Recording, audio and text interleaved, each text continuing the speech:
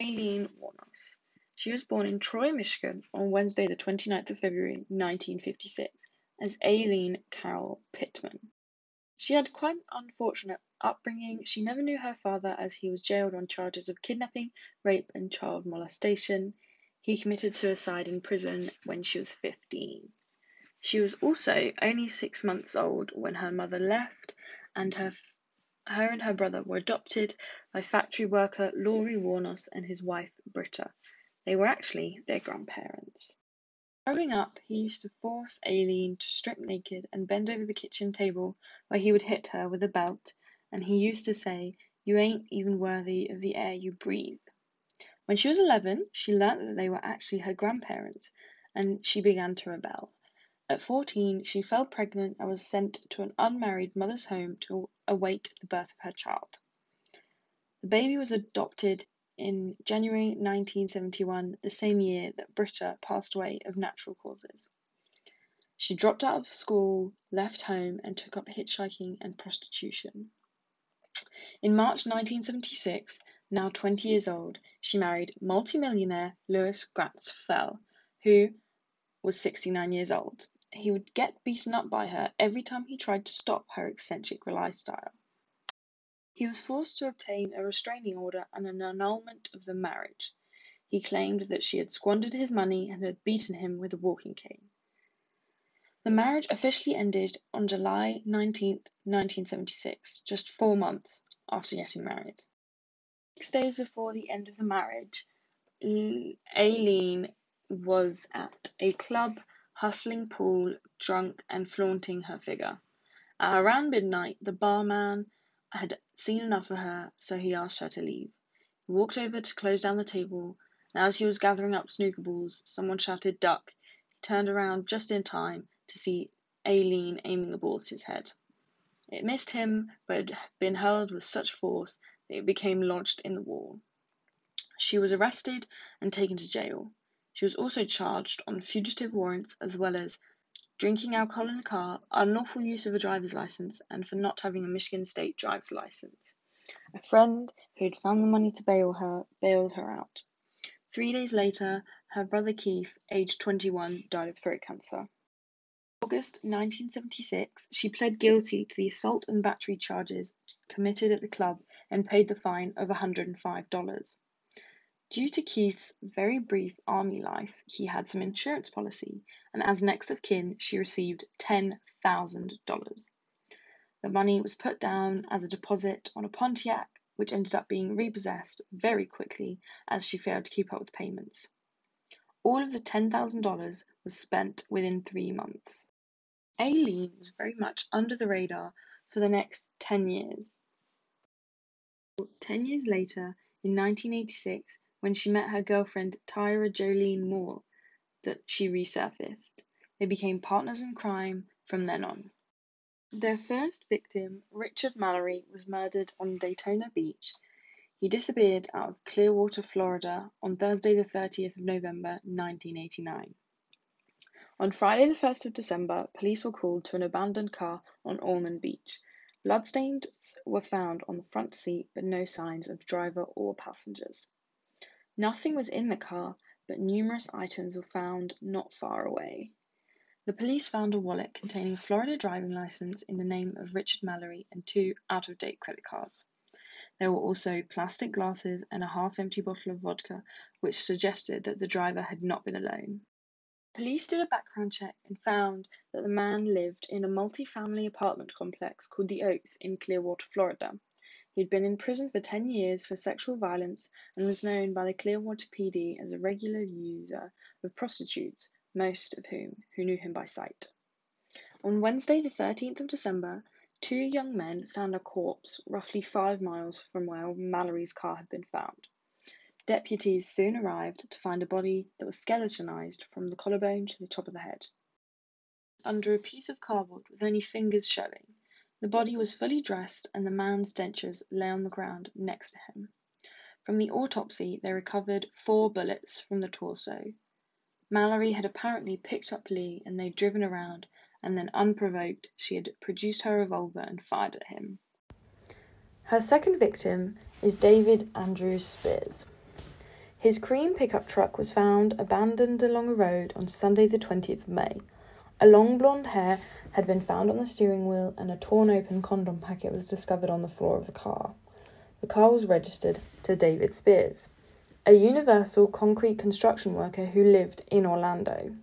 On Friday the 1st of June, a man stumbled upon the body of a male lying in a clearing among trees and palmettos. The body was found in an illegal dumping site. When the police arrived, they found the decomposing body naked except for a camouflage baseball hat, which sat upon his head. On the ground near the body was a used condom and several empty cans of beer. At first, due to the state of the body, the police were unable to determine the sex, age, or cause of death. The body had been laid on its back, legs apart, arms outstretched, palms facing the sky. An autopsy was carried out on Monday the 4th of June. The man, who weighed approximately 88 kilograms living, had been reduced to 18 kilograms by the time he was discovered. 6.22 caliber bullets were recovered from the corpse. On Friday the 18th of May 1990, David called his ex-wife and told her to expect a visit from him the next day. He was seen leaving work at about 2:10 p.m. and was never seen alive again. Aileen states that David had seen her asking for a ride about 36 miles from his home. He picked her up, even though it was well out of his way. They stopped en route to buy beer, and later he pulls off the road into the woods with sex in mind. She pulls out her revolver and shoots him dead. She then dumped his body, stole his wages, his granddaughter's graduation money, and about $600 worth of cash. Her third victim is Charles E. Carscarden Jr. On Wednesday the 6th of June 1990, a man's naked body was found off State Route 52 and the I-75 in Pasco County. The body was found within grass and foliage and a green electric blanket. Autopsy reveals that the man had been shot 9 times with a .22 caliber handgun. The next day, the police found an abandoned Cadillac near where the body was found. Although the license plates had been removed, the vehicle's identification number was still intact, and it revealed that the registered owner's name was 40-year-old Charles Carscarden Jr. His mother told police that when he left her home to travel to Tampa, Florida to pick up his fiancée, he was wearing a blue steel .5 caliber revolver with a pearl handle, a Mexican blanket, a stun gun, a flip-top lighter, a watch, and a tan suitcase. He was wearing a black shirt and grey snakeskin cowboy boots. However, he had removed the firing pin from his gun because he was too scared to use it. None of these items were actually found in his car. The fourth victim is Peter Seams. On Wednesday the 4th of July 1990, an elderly couple was sitting in front of their house when a car accident happened just in front of them.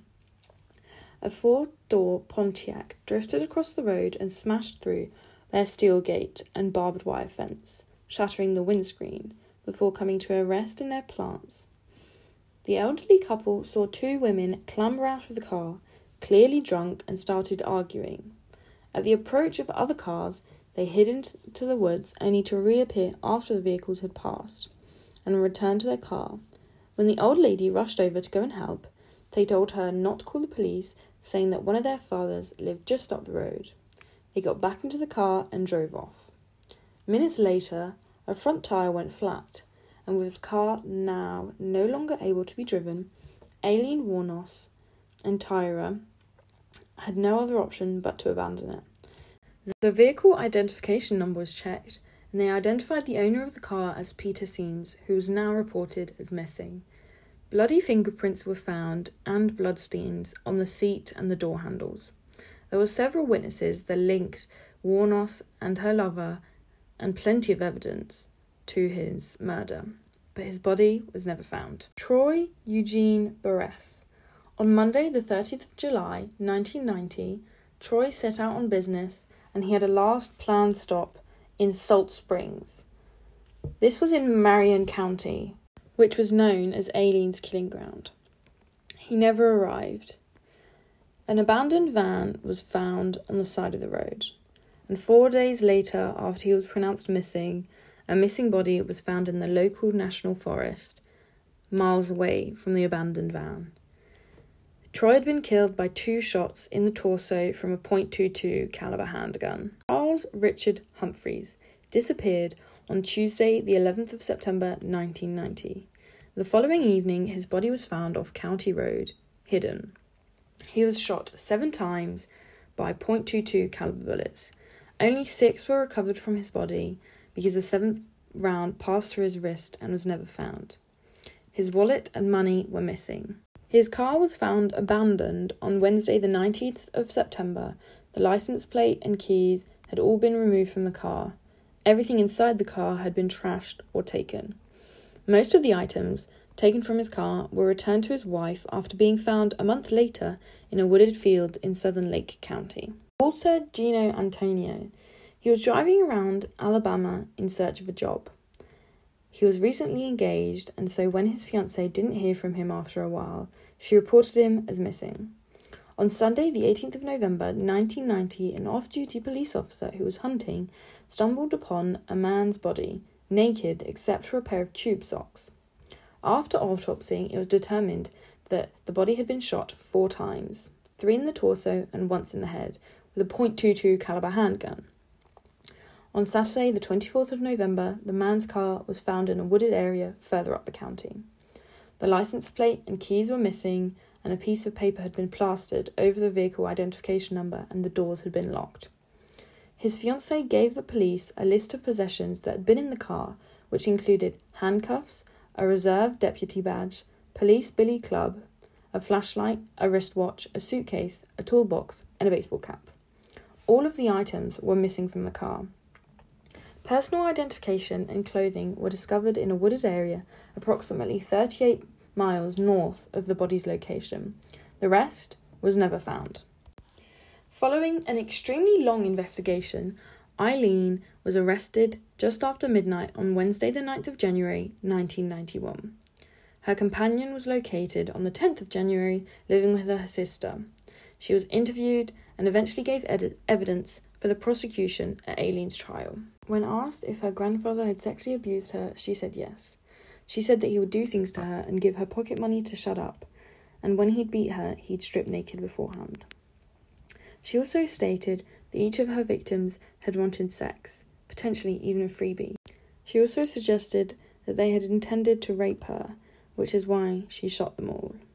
She was killed by lethal injection on the 9th of October 2002. Her final words were, "I'd just like to say I'm sailing with the Rock and I'll be back like Independence Day with Jesus, June 6th, like the movie Big Mothership and all. I'll be back."